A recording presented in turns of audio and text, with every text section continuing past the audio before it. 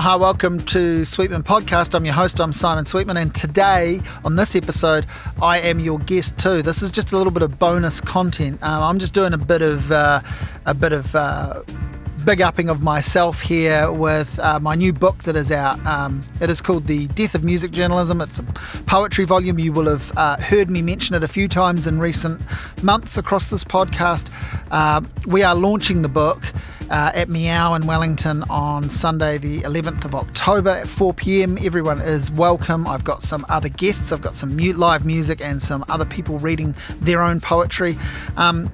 With this episode, I'm just going to tell you a little bit about the book and how it came about, and I'm going to read a few things from it. It's a little bit of a teaser. So, hey man, if you hate poetry, this might be the episode for you. It might win you over, or this can be the one that you skip. I don't mind either way, but thank you to people who supported the boosted campaign for this book and to people who generally have been in support of the idea of it happening. I share a lot of their poems on Instagram and Facebook over the years, and people have given me nice comments about those. So for any of you listening, thank you very, very much, and you'll hear a little bit more about the whole kind of idea around this book and some of the work that went into it, and I promise this won't be a long episode. Thank you. Damn, it feels good to be a gang. Hey, so this is just me, no guest, and I don't think I've done that before. I think maybe way back, maybe when the podcast was a year old, or maybe when we got to 100 episodes or something like that. I think I did a bit of a clip show and picked some favourites and did a bit of a ramble to tape. I'm going to do that now because this week sees the launch of my first book of poems, and I've talked about the poetry book a little bit this year since lockdown, because long-term listeners will know that I took a bit of a break we all took a break during the lockdown, and I decided to put the podcast on hold, and the first person I talked to when I came back from that break was Freya, Daly, Sadgrove, a poet, and so I sort of, the conversations have just gone that way, that I've been talking a little bit about the book because I've been working on it, and it was sort of became a bit of a lockdown project. And I thought that I'd talk to you a little bit about it today, and I don't even know what I'm going to say, as you can probably already tell. I'm really just rambling, and I'll read a few poems, and it won't be a long episode. It won't be as long as normal interview episodes, and there will be normal interview episodes after this, so feel free to skip this. I'm under no delusion that you must listen to every podcast and that you would be at all be interested in my poetry, but some of you will be, and some of you might want to know a little bit about this, and I'm really grateful to anyone that is. I'm obviously most grateful to Mary and Paul and Sarah at the Cuba Press for creating this project with me, and to my friend Matthew Cooper, who's an artist who did the amazing painting that is the front cover. So it's a book of poems. It is my second book. In 2012, I published a book called On Song, which sometimes comes up in podcast episodes. That was a book of journalism. That was my thoughts on 30 of my favourite New Zealand songs, and based around mostly interviews with the songwriters and the artists involved. This is a book of poetry. This is called The Death of Music Journalism. It does have a lot of music in it. In fact, it has so much music in it that if you were to look at a copy of the book or purchase a copy of the book, you will see on the back cover a QR code which takes you to a Spotify playlist which I made. I mean, I'll include a link to that in this episode anyway, but yeah, we thought that was quite fun having the QR code, since we now live in a kind of scanned world. Many of us remembering to do that, or forced to do that with the COVID signing in. But there are 79 songs referenced in this collection of poems in one way or another. Some are named, some are very overt, others are songs I was responding to, or songs I was thinking about, or I've referenced a little, not even a line from it, but somewhere in my mind I've hinted at something. I'll give you an example. One of the poems starts, "When I was 17, it was a very good year," which is obviously referencing a song, but I'm not quoting the lyric from the song. I'm actually talking about when I was 17 and a good thing that happened to me. So that song that Sinatra song is in the playlist. So yeah, I did that, which was a fun thing to do as well. And I've put together this book. I haven't actually worked out when the sort of span of these poems, but I think in terms of when I wrote them, but I think really we're talking mostly the last 2 or 3 years. I must go through and work out what the oldest one in here is. There might be one that's as old as 5 or 6 years.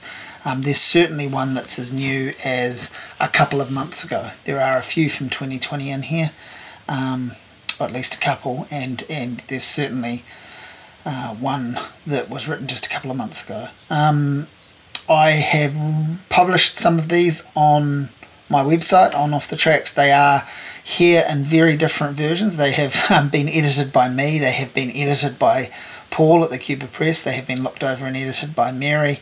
They have been edited again by me. This was an interesting process doing this. I always sort of thought I was pretty open to being edited, because that's what happens when you submit copy to newspapers. But this was both a rigorous and really kind editing process. I felt so well supported and understood by everyone at the Cuba Press. They got this project, which is what you would of course hope from a publisher. They would want to be into the thing that they were publishing, but they really got it. They got me. They probably got a little bit too much of me towards the end. I was turning up in the by their request, I should say, I was turning up at their office to work on the poems. Towards the end, we actually sat and pretty much read through them line by line. Little interesting mathematical things turn up where, it's going to cost a whole lot more if you publish extra pages. So we actually got into doing line counts, line readings, moving some of the poems around to gain a few pages, and of course the old murdering your darlings and getting rid of a few. So right at the end, when we had what we thought was the finished manuscript, I think 3 poems were taken from it, and I chose them. I just didn't have a problem with the 3 that were gone. I think we all probably knew that they were the ones to go, and I know that I recommended another one, and actually Mary and Paul were both very keen for that to stay, so that is in here. And I didn't have a problem with any of the work in here. It's just you've got to be realistic about what goes and what stays. If anyone thinks that, well, what are you doing publishing poetry? How did that come about? And if you've been a listener of the podcast, you'll probably know this, but I've certainly written poems for longer than I ever wrote music journalism. I reckon I wrote my first poem when I was 12, and I certainly wrote my first poem that I wanted to be a poem, and it was, I don't remember what the exact first one was, but I certainly know that I was writing poetry regularly at 13. I had an electric typewriter, and I would sit in my room at night and after school, and I'd hammer out poems, and in some cases I'd handwrite them first and then type them up, and then I got into thinking it was experimental to just freeform on the electric typewriter and cross things out and type back over things and all of that sort of stuff. And then when I moved out of home, went to university, I was writing poetry right through high school, and I think towards the very end of high school I certainly started going to open mics. I remember vividly seeing Sam Hunt in Hastings, and in fact there's a poem in the book about that. That is the new poem. That is the most recent poem in the book. Actually, shall I read? Why am I asking? I will read that as the first poem. That seems like a good place to start. It's actually the second poem in the book, but since I've referenced it, before I carry on talking about my poetry journey, I'll talk about this poem and read it. I first met Sam Hunt in my final year of high school, and of course I knew who he was. I had read some of his stuff already, and I'd become a big fan. I mean, he was the guy that you knew of when you knew about poetry in New Zealand, in terms of someone visible, someone you could actually go and see regularly doing it. And there were, I actually grew up as much with Sam Hunt as I did with John Gadsby's impersonation of Sam Hunt on TV. I remember that. Anyway, so I went to the Cat and Fiddle in Hastings, which is no longer there, but used to do a regular poetry Monday night open mic with a guest, and one night it was Sam Hunt was the guest, and I don't know if I read in front of, like, in the open mic before him. I don't think I would have done that then, but I did go up and read a couple of poems at a couple of the Cat and Fiddle things when I was about 17, and I was very nervous to do that. And then, flashing forward a few years, Sam Hunt was regularly the guest poet in Upper Hutt for what was then called Montana Poetry Day, which is now Phantom Billsticker's Poetry Day. And I went and saw him perform and actually got to open for him a couple of times. And that's really what this poem was about. But the first time I saw him in Upper Hutt, I had been reading during the day. I'd been doing events, and he was the main event. I didn't open for him, but I sat on the floor in front, right in the front row, and took a photograph of him, which I've still got, and the photo is in the book. And the photo informs this poem, and the poem is called I Took a Photo of Sam Hunt in Upper Hutt 20 years ago. And the poem attached to that rather catchy title goes like this. I have a photograph of Sam Hunt. I took it looking up at him from the floor, my jaw down by my camera, and me in awe of it all. It was about 20 years ago, and I had been reading his words for at least 10 years then.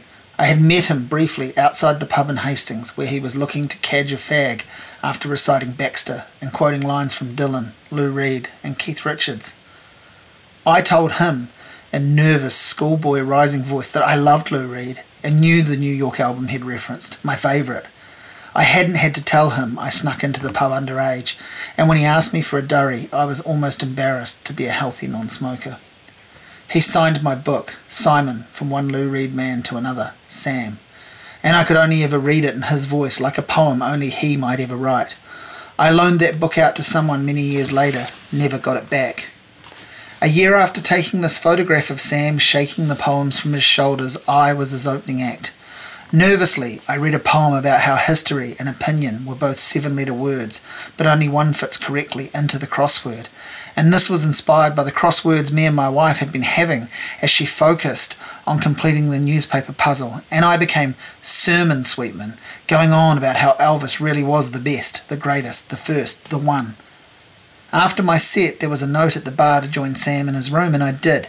He had a bottle of wine he wanted to share, said he didn't like hanging in the bar for too long during other people reading, because he'd get bugged by the punters, and it wasn't fair to him, or the person on stage, or the others in the pub there to listen.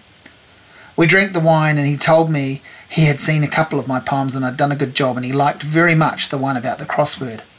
I told him far too quickly that he could have it and shuffled through the pages to hand him the poem. He nodded, and several seconds later he declared, "Well, all right." He stood in the stovepipes and then opened a little vintage suitcase, mumbling as he showed me his kid's school photo. He carried it in the case with him. It was the whole class photo, covered in glad wrap, and his son's 5-year-old face was circled in red marker. He said something like, "Well, you've given me some of your very best words. I'd like to give you some good words too." He shuffled through typed pages and then paused to look at one for a while. Then loudly said, Yeah, I'd like to give you some Wordsworth," as he handed me a cover poem, which made total sense, since the sum worth of his own words is forever held in his head. I kept that Wordsworth poem in a folder for years, then lost it or binned it or loaned it out like the signed book, never to return. I've got the photograph still. I look at it most days. So yeah, that's my little tribute to Sam Hunt, who's been a towering influence for me and just a fun person to have. I mean, I don't consider him a friend or colleague or anything. It's just I can't believe I've met him, and I've met him a couple of times, and we have exchanged a couple of emails around the fact that we were going to do a couple of events together, and I have reviewed a couple of his books and sent him reviews of them. I'm just a fan. Of Sam's work, and I do look at that photo just about every day. It's in my house on the pinboard, and it's a reminder of how great he is, and of how if you keep doing things for the right amount of time, you not only find your voice, but other people find your voice too. And I see that to be a really important and influential thing. So that is the newest poem in the book. I really wanted that in there as soon as I wrote it. I didn't write it for the book, but it does fit, I guess, the theme of the book. or some of the themes. So yeah, that's one. I've worked out, counting this up, and I didn't know this or plan this, there are 44 poems, unless I'm really shit at maths and counting, there are 44 poems in this book. And I turned 44 a couple of months ago. So that to me was kind of fun. I'm going to read you some of these I've read out on video before, if anyone's watched those, and some of them I have read when I've done some readings recently, but I don't imagine people listening to this follow my attempted poetry career too much, and maybe you've switched off already. So I'm not too worried if I do double up, but I'm just randomly going to pick some things. But I have been reading this one a bit lately because I like it. I feel like it's a thing I arrived at maybe wrote this a couple of years ago, or a year ago certainly, and I feel like this sums up my issue with when people think that I have been unfair in music reviewing. So this is called The Fucking Problem. Anita O'Day didn't know she was being filmed for Jazz on a summer's day. Have you seen that fucking film? It's everything. And then right in the middle of everything, Anita O'Day saunters to the stage. She has this hat and gloves, the dress, and so much sass. She was high as a motherfucking kite, and she sings one of the greatest versions of one of the greatest songs, Sweet Georgia Brown, and she's on the junk and unaware of the cameras, and it goes down in history, goes down as history. She was just trying to make it through the set, and yet I'm supposed to say that some flavour of whatever month is good just because they have a lot of likes on Facebook, followers on Twitter, and some towering and unrealistic version of the latest kind of self-belief. This is the fucking problem. All you can do is learn to be a good loser. You know who said that? You can guess, I'm sure, because the end of the poem is nearly here. Anita O'Day said that. Everything she said counted, whether it was for the record or not. So that's another early poem. I'm going to flip through a little bit now, because otherwise I'll just start reading them in order. There's 4 sections in the book. I came up with the idea to give them sort of what I thought were kind of funny titles relating to music reviewing, I guess, and music. So the first section that I've read those 2 poems from is called, starts off well, a lot of name dropping though, and I don't hear a single. And then the second section, let's read something from the second section. It's called the difficult second section. And I'm going to read... I quite like this poem. In fact, I've turned this into a prose poem. So this appears in the book like a block of text, just like a paragraph or a prose poem, a little short story. And I originally wrote it as a poem, so I've totally changed the look of this in editing it. And it's called The End of the Larkin Line. I'm going to be a dick and explain the couple of references. Many people will know this, some won't. You're not clever if you know, or maybe you are clever if you know it, but you're certainly not clever for, you're not a dick or a dumbass for not knowing this at all. But The End of the Line is obviously a Travelling Wilburys song. Philip Larkin was a famous poet. So I've called it The End of the Larkin Line because I'm referencing him. He had a famous poem about how you get fucked up by your mum and dad. They fuck you up, was how it started. And an outrageous poem for the time. And a wonderful poem. And I guess I wanted to respond to that, but I wanted to respond to that in the form of a memory that how I still hold really dear of a really simple thing that happened. It was us, as a family, going to buy the Travelling Wilburys album on cassette tape. It was a big deal. So I'll read this. It's called The End of the Larkin Line. When the first Travelling Wilburys album was released, we took a drive into Hastings. Friday night, late night shopping. It was me and my brother in the back of the car, our usual spots, and Mum and Dad up front. They bought the album on cassette tape. No CDs then, not in our house anyway, and so we drove in, got told on the way that the folks would be buying an important album. And then, when home, we all sat on the floor by the stereo and they played it. Mum and Dad told us about how this was one of the Beatles and the guy from ELO, and that Roy Orbison was a rock and roll legend, and Bob Dylan a poet and a prophet. Tom Petty was the young guy, the new kid on the block, but he'd been around the block writing on a tune or two. We sat and listened to the album right through, and then again a second time straight away. We were allowed to stay up late to take it all in, or try at least. Your mum and dad might fuck you up, but the real tragedy is you hardly ever remember to thank them. So that's the first poem in that section. My dad features in this book way more than I thought he would. I didn't really plan to feature anyone, and actually family features in this book a lot. There's a lot of they're memory poems, they're little stories really of things that happen. I don't know that my dad necessarily wants to be in this book, and I don't know that he'll read it. I don't know that he'll either be happy or unhappy about being in the book. But I mostly think these are really cool little things about him because he's a funny character. I love my parents a lot, and they've been so generous to me. And reading back these poems in the book, I like the fact that they're in here. My mum has read it. My mum gave me the kindest compliment that really anyone could give, and only a person that closely connected can say this to you and have it mean this. But she said, I've read the book right through. I've nearly read it through twice, and I'm very proud of you. And I thought that's all that needed to be said. So I'll read a little story about them that features them both, particularly my dad. It's called Dates Gone.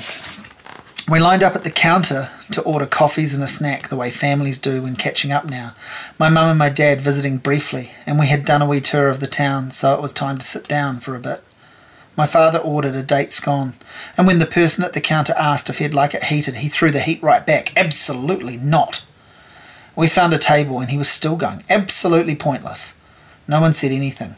A beat, another, and then, I hate when they ask if you'd like the scone heated. Who wants a scone heated? It ruins it. Simple as that. These were the facts. I made the mistake of suggesting that actually maybe more than a few people liked their scones heated. Seemed likely if the waitstaff figured it worth asking of anyone, right? Well, I don't. A beat and another, and then it ruins the flavour. There's no point. It's messy. The butter turns to slop. It crumbles. It falls to bits and pieces. These were the reasons, or some of them. My mother was stirring her drink. I was too. Well, I was stirring my own drink, I mean. The scone arrived. I felt like it deserved a fanfare. I heard trumpets in my head at least. He spread the butter, corners, a thick blanket, yellow on yellow, but faded. A quick flick of the knife, turn it over and spread once again, and then the first bite. We waited. We felt we needed to.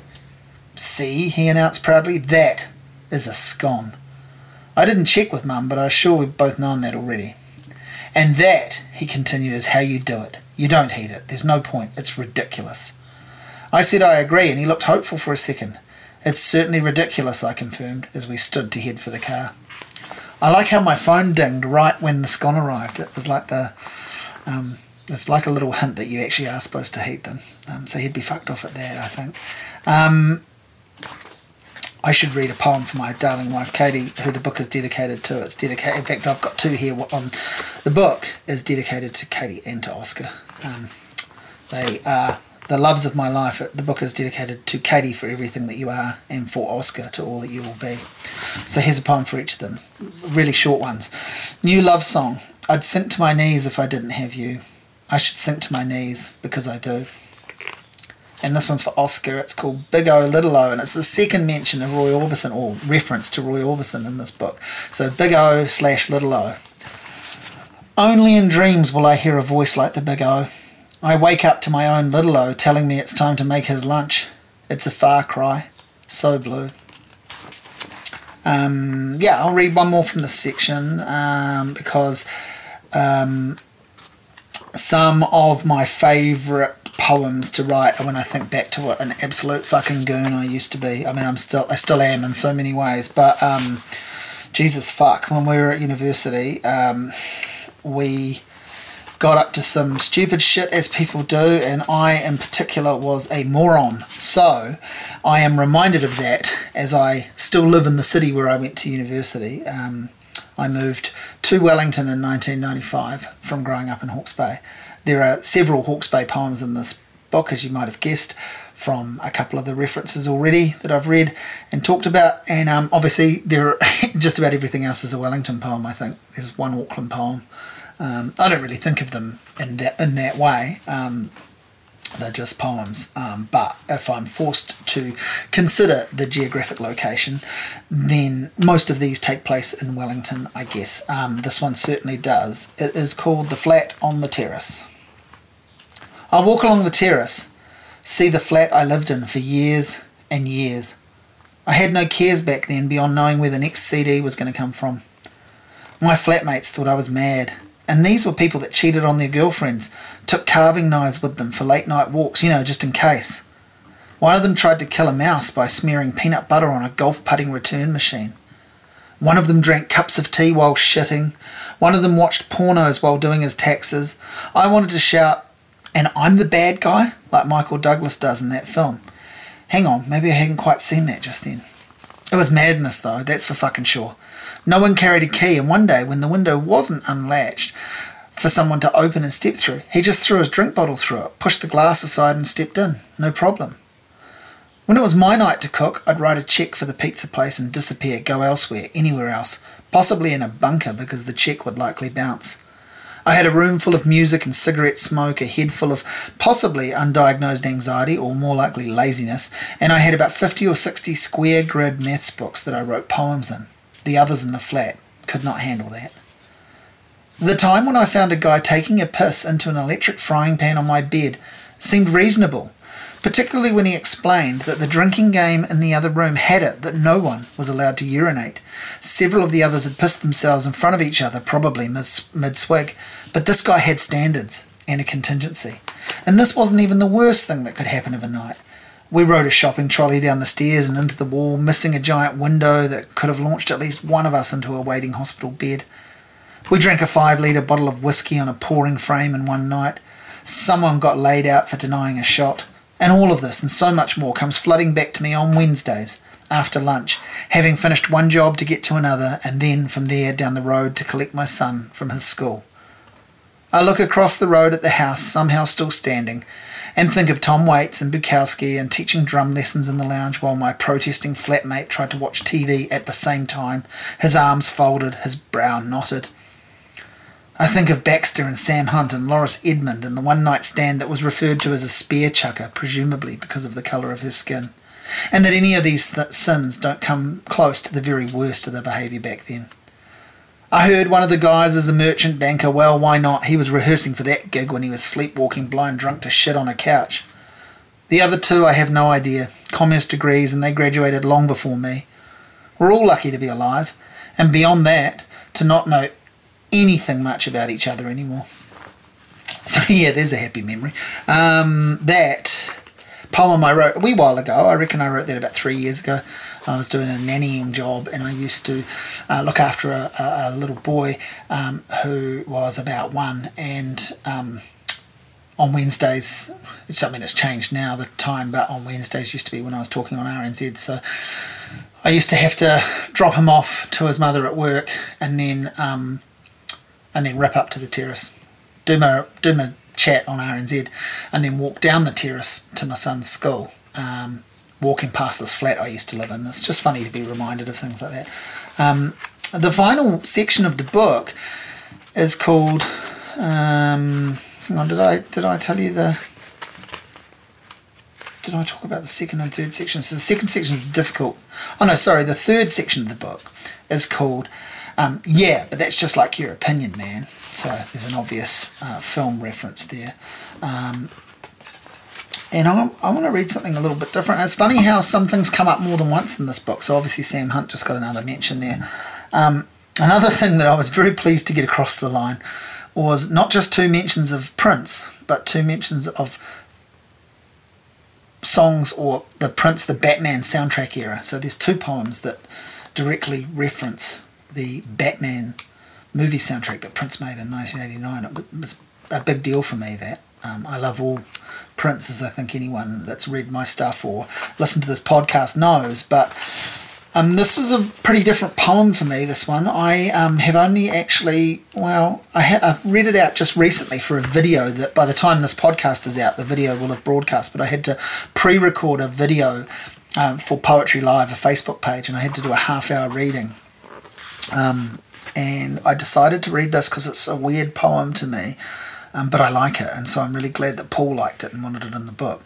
I did a series of these silly little short story prose poem things,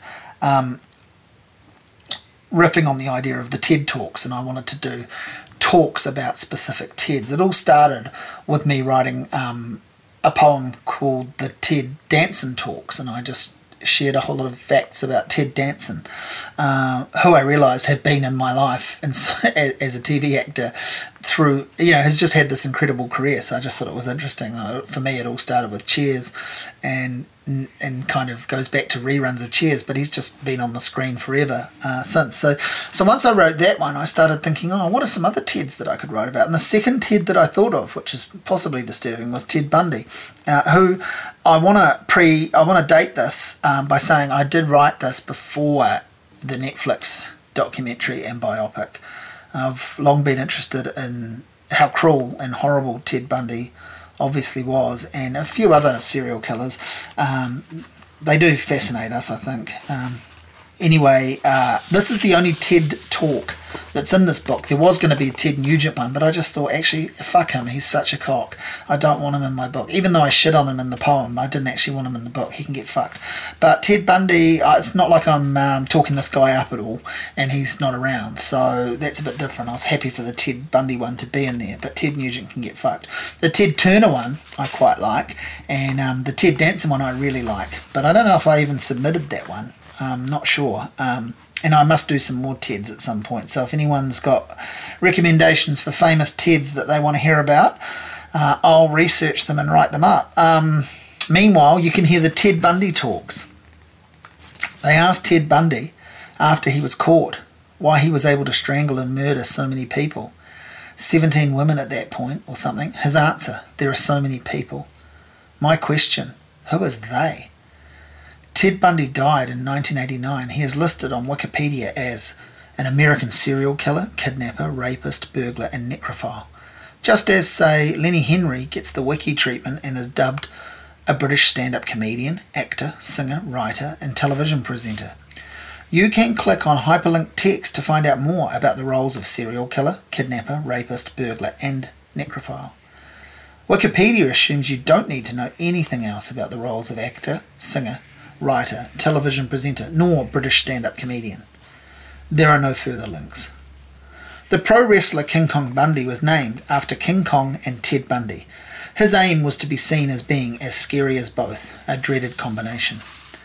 The pro wrestler King Kong Bundy is still alive. This surprised me. He turned 60 just yesterday, but only if you're reading this today. Ted Bundy was regarded as handsome and charismatic by his victims.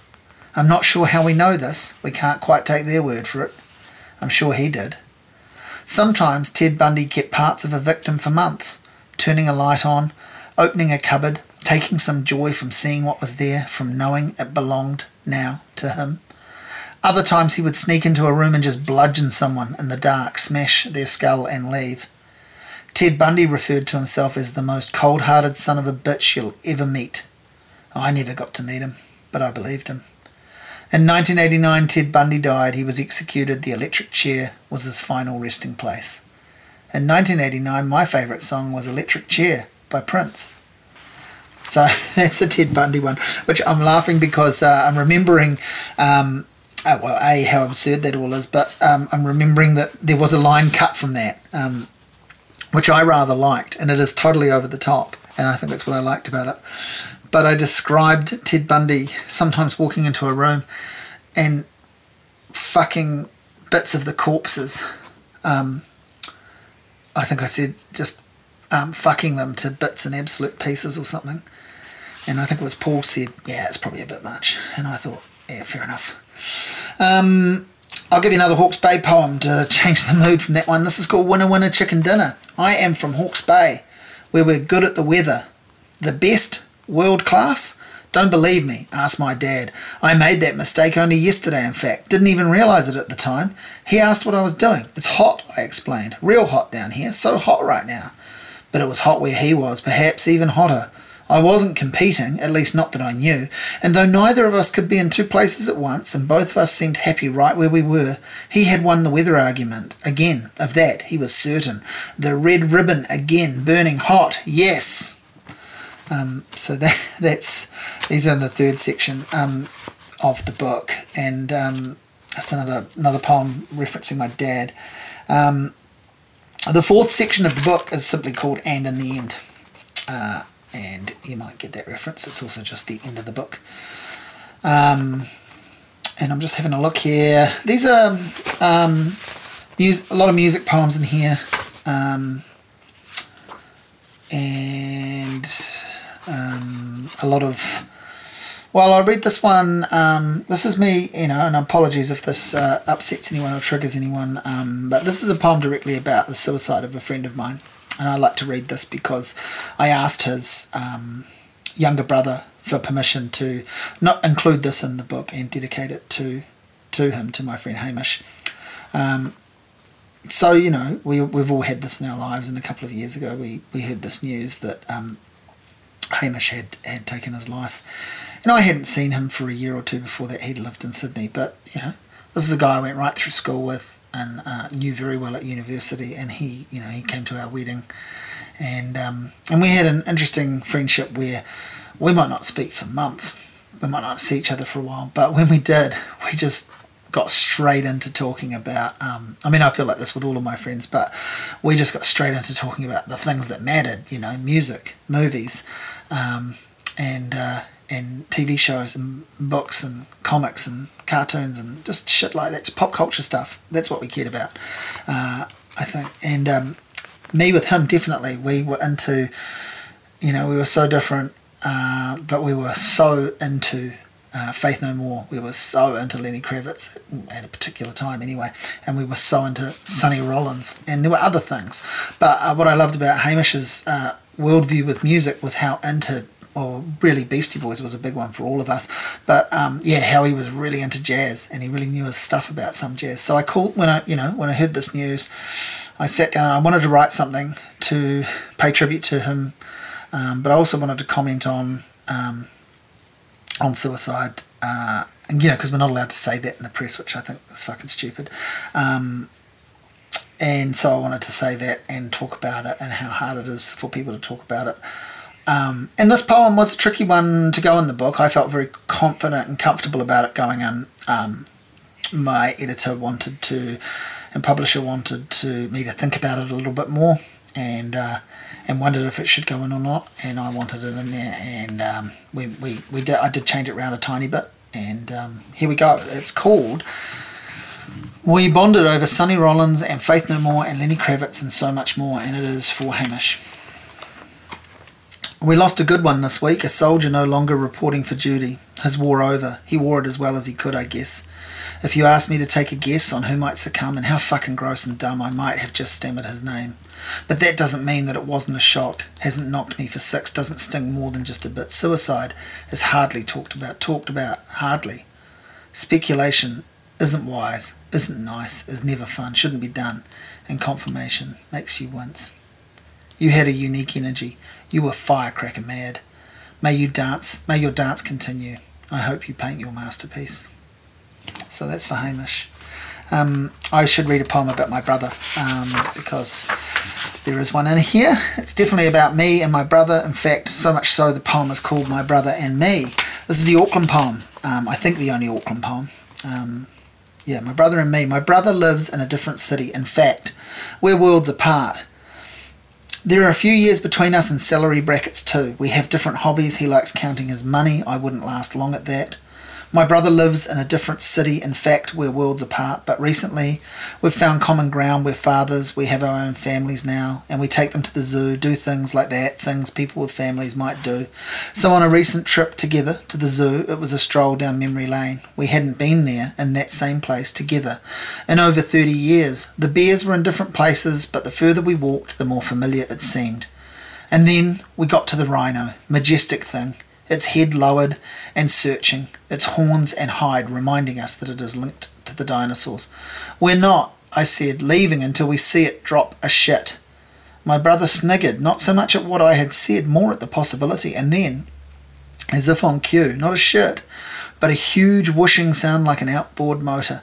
This thing was pissing an enormous, efficient surge, and we laughed, my brother and me, no longer worlds apart, because some days all you need is a huge rhino pissing. I wrote this poem that I liked about Bob Dylan. I was 42 when I wrote this poem. I'm 44 now. I called the poem Bob Dylan Wrote Infidels when he was 42, and I quoted extensively from a Bob Dylan song called Don't Fall Apart on Me Tonight. And then when we got to publishing the book, the little issue of permissions came up, and I had been, I've worked in various forms of publishing and writing for years, and I have understood a lot about song royalties and publishing, and I had just been so naive to think that, well, we're just publishing a little poetry book in little old New Zealand, we don't need to ask for permission, but we do.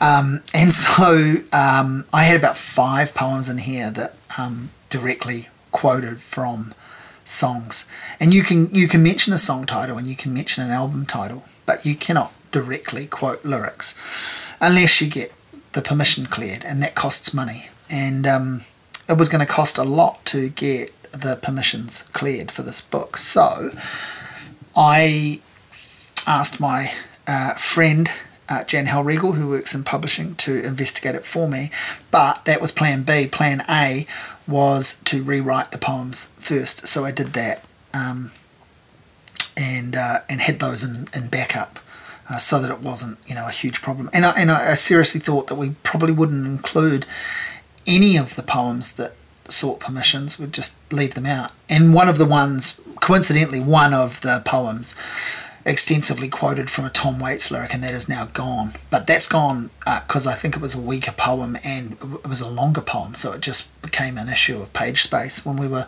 trying to whittle this down to the right amount of pages, that was the first one I thought of to get rid of. So anyway, an interesting thing happened with this Bob Dylan one, where this was going to open the book, I think, or at least be second in the book. And I can't articulate it, but when I read it, the new version of it, I just decided it had to be at the back. So it's now the second to last poem. So that's kind of interesting to me. It might be not interesting to anyone else, but I want to read it because I haven't actually read this since I rewrote it, and it's probably the one I've rewritten the most extensively. It's quite different, hence me wanting it moved. But yeah, it's called Dylan Wrote Infidels when he was 42. I have been thinking a lot about infidels just lately. Bob was about my age when he made it. That's not worth thinking about too much, obviously. He had made 21 albums ahead of it, though, so it wasn't a case of beginner's luck. Some people talk about infidels like it was a comeback, as if he had ever been away.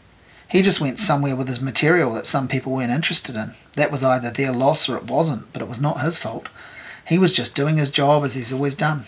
But Infidels is where he strips the artifice. It's where he aims right for the heart. 21 albums before it, many of them better than albums anyone else has made. But on none of those albums did he ever sum it up quite so simply, so brilliantly, as when he said, or possibly even sung, that he would not handle it if the person fell apart on him, not on that night. The yearning of the day just being the worry of what might be to come, and the hope to have that person, not just then, but forever. A forever that was crystallised in that moment, that night. That's the heart of it all, right there. Nearly the best thing he ever wrote, and that's saying something, which is what Dylan does almost all the time. But mostly he does it best when no one's looking, when fewer fans are listening. That's his secret gift. He'll never let the fans see him falling apart. He knows they could not handle it. He does his falling apart between the lines. Saves his best work for when you need it. I'm proud of this book, of course. Of course I am. I'm so proud of it that I might be the only published author or poet to begin their acknowledgements. This book wouldn't exist without me. I couldn't resist doing that. I then said, I think that's fairly obvious, but no book is made by the writer alone. And so then I get into actually thanking people. It was hard to name names. Obviously the Cuba Press, Mary and Paul and Sarah made this happen. So they were the first names. I'd already dedicated it to Oscar and Katie, but I mentioned them, my mum and dad and my brother, because they are all in these poems, and they're in more of these poems than any of us would have probably thought. And so I just say I hope that they're okay with that, because I wouldn't exist in the way that I do in the world without them. And then of course Matthew Cooper, who created this incredible artwork. Matt was a podcast guest back on episode 9. So he also not only went to high school with me and intermediate and primary school, but kindergarten. We've known each other for 40 years. And he is one of my favourite artists and one of my favourite people. I used to play in an Irish band, which I've referenced a few times on the podcast. It was called Finn McCool, and the lead singer of Finn McCool was a guy called Tony Chad, who I've not seen for a long time. Tony was the first person to ever publish my poems. He had a little poetry zine, really, called Valley Micropress, and he was the guy who got me regularly performing poems. I would go out and do these Upper Hut poetry days. So I wanted to shout out to Tony. I'm not going to read all the acknowledgements, but I did want to shout out to him. There are various other names mentioned here. Some of my favourite poets, and many of them are musicians, and some of them are comedians, my favourite writers. But if you want to look at that, you can look at that. I did mention some instrumental musicians. I feel like they've said more to me without saying any words. And then some of the people that I do want to quickly shout out to are Freya, Daly, Sadgrove and Rachel McAlpine, who will be reading at my launch, whose words I think are amazing, and they'll be reading their words at the launch, which is wonderful. And Pip Adam, who has been a podcast, in fact, well, all three of them have been podcast guests, but Pip Adam is an amazing writer, and she will be launching the book, and I can't believe my luck that she will be launching the book. And Carl Schucker, who's a friend and a previous podcast guest as well, and an amazing writer. He read the book. He was an early reader of the book, and he wrote an amazing piece for the back cover, a blurb, I guess they're called. And I didn't even want to read that out. I just want to leave that for people to discover, but I do want to thank Carl. And I've also mentioned here Poetry at the Fringe and Poetry in Motion, which are two open mic nights that happen at the Fringe Bar in Wellington, and I've road tested a few poems there, and in a couple of weeks I'll be the guest poet doing a full reading. In fact, the week after the launch, so I'll be doing like another little event there, which is cool. I'm really pleased to be there, and I love those places. They just let you get up and do whatever you like, which is what I love doing with this stuff. Yeah, I think I've gone on for way too long, way longer than I thought, and I haven't even read the super long poems. I guess the Sam Hunt one's a bit long, but man, there's some longer poems in here. There's one about Robbie Williams, which it won't be a surprise because he comes up on the podcast a bit. There's one about Mark Knopfler, who I interviewed. There's one about meeting Bruno Lawrence. There's two about the Beatles. And I mentioned the couple of that. Well, I read one that mentioned Prince. There's another one that's more directly about the Prince Batman album. I might read you two very short poems to finish that are kind of linked. One's in the middle of the book. What section does it fall in? I think it's in the second section, or is it it's at the end of the first section. I dedicate this one to everyone because that's what it's called. It's called Everyone. These are poems about criticism, music critics and things that I've done. So this one's called Everyone. It says, I said the orchestra was bad, and a guy wrote in and called me a cunt and told me to wash. We're all critics at the end of the day. So that's a nice short one. And the final poem in the book is going to be on a Phantom Bill Stickers poetry poster, which I can't believe my luck.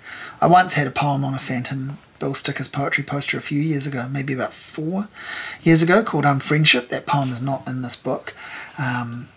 But it is on Off the Tracks if people want to see it. But yeah, I just got this message that they're going to put a poetry poster up of this. It's a really short poem. It's the shortest poem in the book. It's 4 lines. It's called Real Talk. No one ever built a statue in honour of a critic, but only because they knew it could never be good enough. The only final thing I want to say now is that some people listening, it is mentioned in the acknowledgements, some people actually contributed to a boosted campaign to see the publication of this book, to help with it. And I'm not very good at that stuff. I'm not really good at asking for that kind of help. I'd rather try and just soldier on and do things and hope to get paid, and sometimes not get paid. But I'm just so blown away that people contributed and that we met that goal and that we actually surpassed that goal, which is why we are having the launch that we're having, which is going to feature, as I said, Freya and Rachel reading, and it's also going to feature an English musician who's moved here recently, who goes under the name Dr. Blue. Mike, he is a poet and a musician, so he'll be doing a little bit of reading as well as playing. He's a blues guy, a one-man band blues guy. And so they're going to read, and Mike's going to sing and play, and Pip's going to launch the book, and Mary McAlpine from Cuba Press will say some words, and then I'll read some poems. And I'm going to MC the thing. I'm not going to have someone MC it. I'm going to do it. I'm going to stand up and introduce all these amazing people, and then one of them can introduce me. But I'm going to talk them up because I'm so stoked to be sharing the stage with really great people and not making it just your boring old book launch where you go to a bookstore out of obligation because you know someone and you stand there and a whole lot of people say boring book things, and then the poet gets up and they read their words either well or not that well, but maybe they're brilliantly written in the book, but they're not brilliantly read, and then everyone shuffles off with the absolute obligation of having to buy a book, and then there's an awkward big boring queue to get it signed. We're not doing that. We're going to Meow, the bar in Wellington where there's heaps of room. It's on Sunday the 11th of October at 4 p.m. It's free. Unity Books will be there selling copies of the book, but you can just come and check it out and leave when you like. But if you want to buy a book, that's so awesome, and you can get it signed by me, and then you can wonder what the hell I've written because my handwriting is so bad. But thank you. This has been an indulgent hour of me talking about my book and reading from it, and hey, dock my pay, as I always say. See you next week with an interview, a usual show, and thank you for listening if you did, and thank you for reading. If you've already got a copy of the book, they are out there, and if you can't get it signed at the launch but you want to send it to me or seek me out, I'm easy to find. Get in touch, and if you want a personalised copy of the book, just let me know. And once again, thank you. Here's to the death of music journalism. Just a minute for you and me, girl. Just a minute before you touch the door. What is it that you're trying to achieve, girl? Do you think we can talk about it some more? You know the streets are filled with vipers who've lost all ray of hope. You know it's not even safe no more in the valleys of the road. Don't fall apart on me tonight. I just don't think that I could handle it. Don't fall apart on me tonight. Yesterday is just a memory. Tomorrow